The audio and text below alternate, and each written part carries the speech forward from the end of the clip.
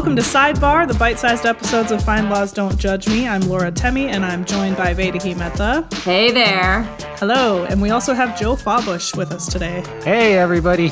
We're back with our first Sidebar of the year. I'm very excited because I feel like I'm finally getting my wish of sneaking true crime into this podcast as much as I possibly can. Oh, come on. We already do enough of that.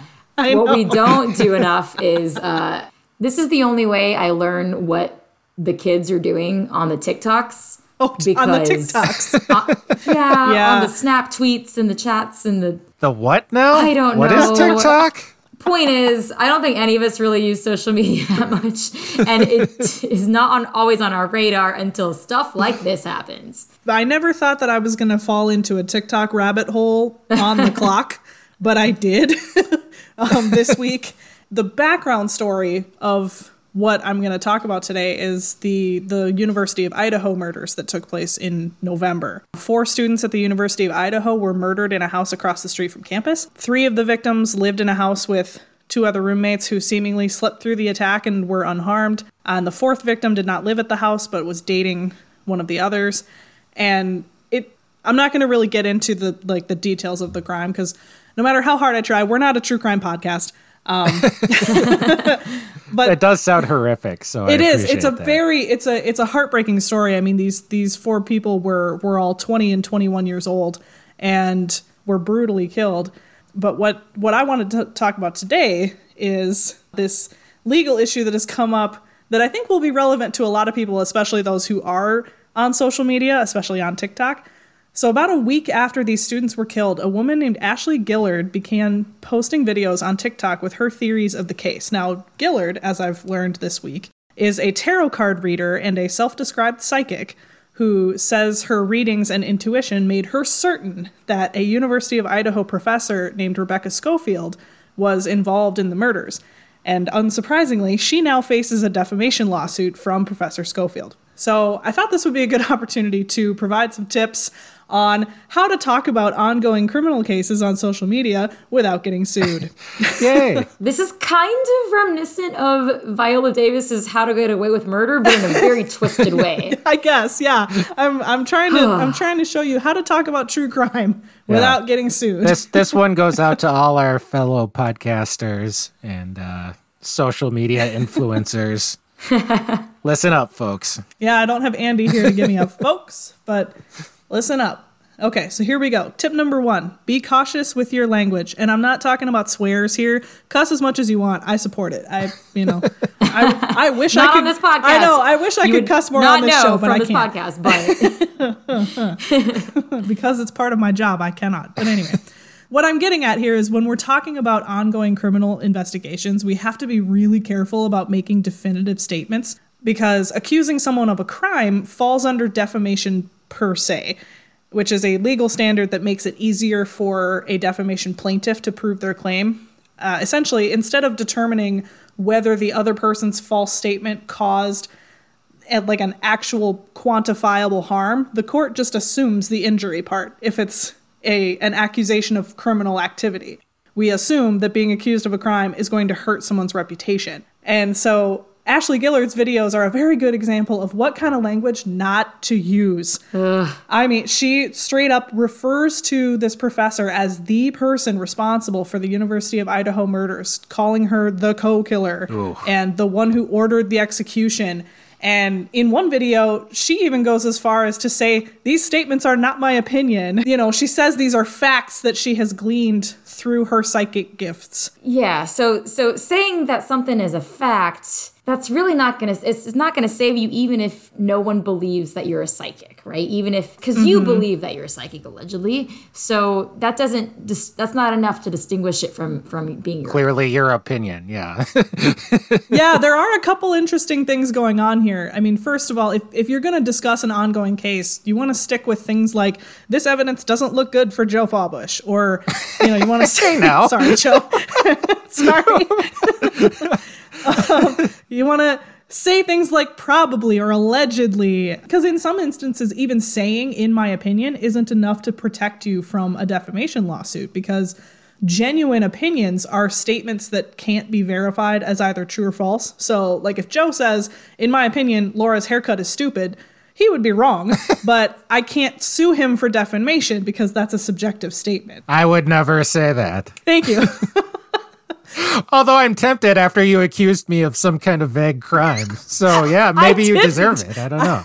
Now, if Psychic Ashley on TikTok, if she can, if it was the case that like everybody understood her TikTok channel to be like a whole big joke and no one actually thought she was a psychic and she wasn't a psychic, it was like all for funsies, that would possibly help her get out of this defamation case. Right. Yeah, it does matter how these things are perceived. And actually, I know Joe wrote about something similar about a rather famous commentator who was able to successfully get out of a defamation case because he convinced a court that no one believes a word out of his mouth. So, Joe, do you want to talk about Tucker Carlson for a minute? Yeah, I wrote this blog like 2 years ago, and I still get comments about it. Both positive and against it. Like, it's still shared. Basically, anytime Tucker Carlson is in the news, like it pops up. Like, Tucker Carlson is a liar, right? As a matter of law, apparently. Yeah. So yeah, basically he got in trouble. He didn't get in trouble. He got sued because he said that Karen McDougal did something that sounds a lot like extortion. And Karen McDougal was the woman who accused then President Trump paying $175,000 to cover up an affair. And so Tucker Carlson shortly after said, well, this sounds like extortion, or words to that effect. Karen McDougal sued, and the judge ultimately just dismissed the case on summary judgment because, in her words, he did a lot of bloviating for his audience. AKA BSing. Yeah. And so basically she was like, nobody really thinks this is news. So, he's fine. Like, it's just an opinion. And he said, sounds like, and like, and so that's basically how he was able to avoid having the lawsuit move forward. So Fox News argued, like, this isn't a news program. This is an entertainment show. Mm-hmm. And it does matter that who you're talking about and how famous they are, in the sense that are they a public figure or not? Because there's a lower standard if you're talking about a celebrity or a politician or someone who's really well known, as opposed to maybe Ashley from TikTok's Professor wouldn't be considered a public figure so much. Yeah, I mean, that's definitely something that will probably go against her in this case. I think that what Joe is talking about could be something that here's the thing. If she decides to hire an attorney, which based on her videos, it sounds like she will not.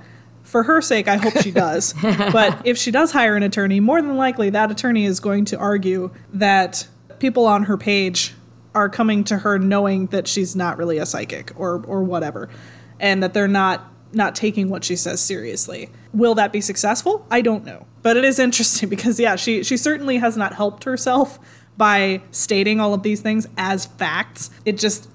this is not the way, my friends. It's just, you're going to get in trouble. Yeah, there are some pretty easy ways to get around it, right? I think you already mentioned the allegedly and the accused.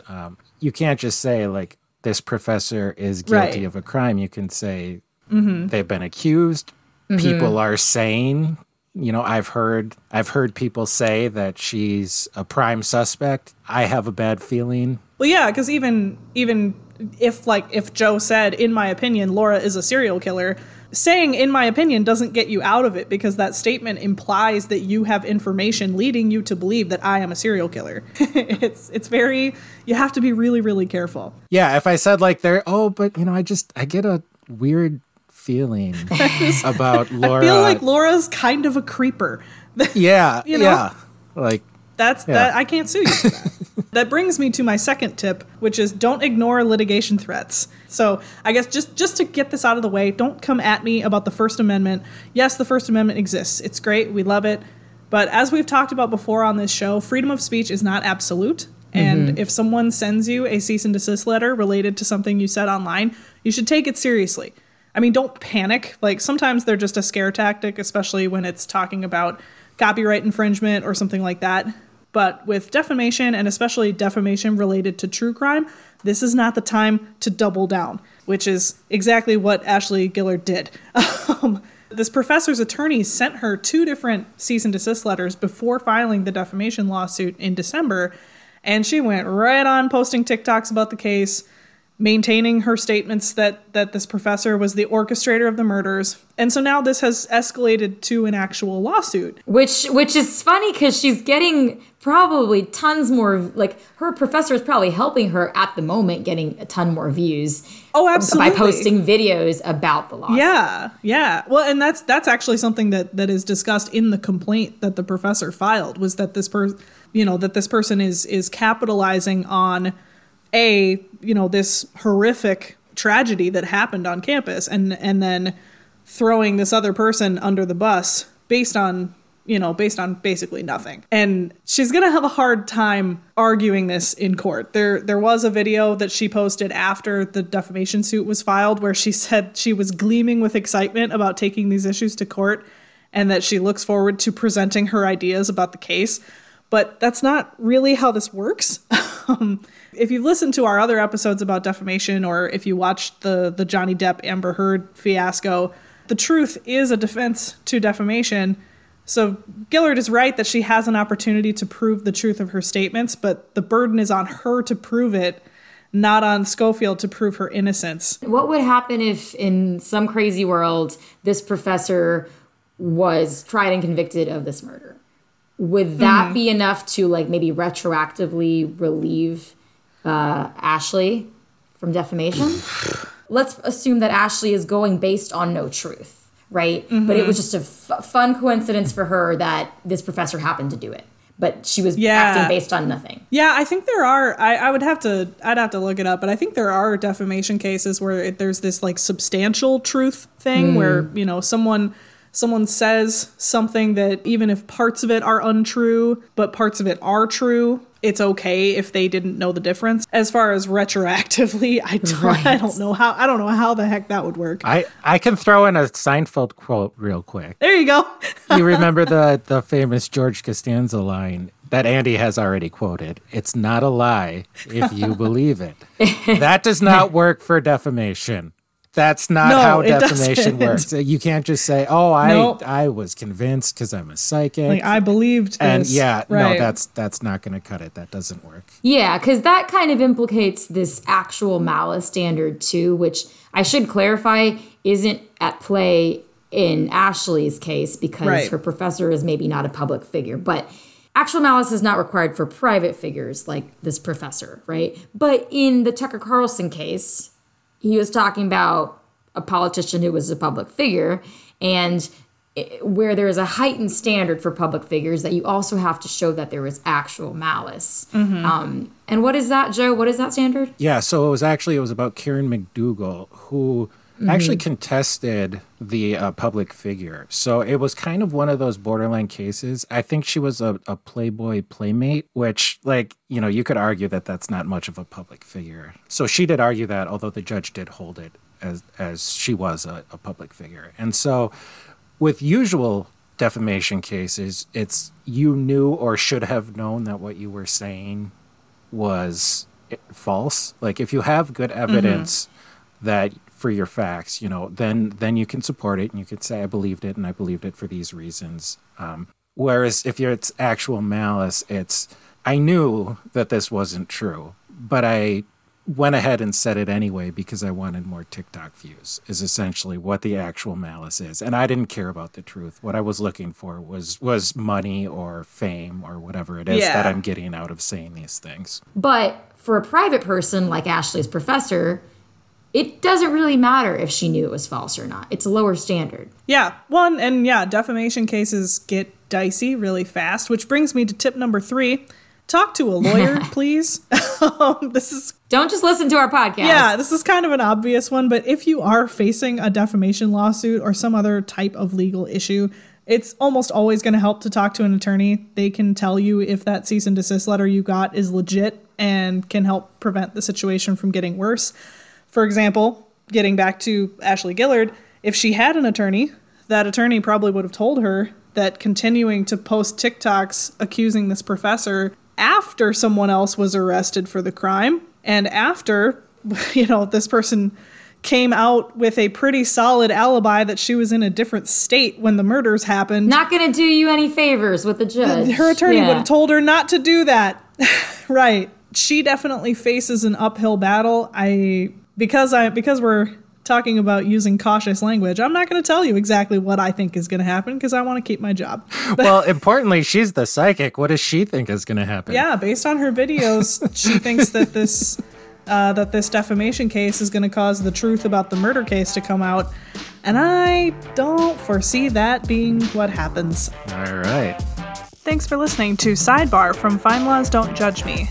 We'll be releasing these every other week between our full-length episodes. Please subscribe to, rate, and review our show wherever you listen to podcasts. And if there's a topic you'd like to hear us cover, send us an email at finelawpodcasts@thomsonreuters.com.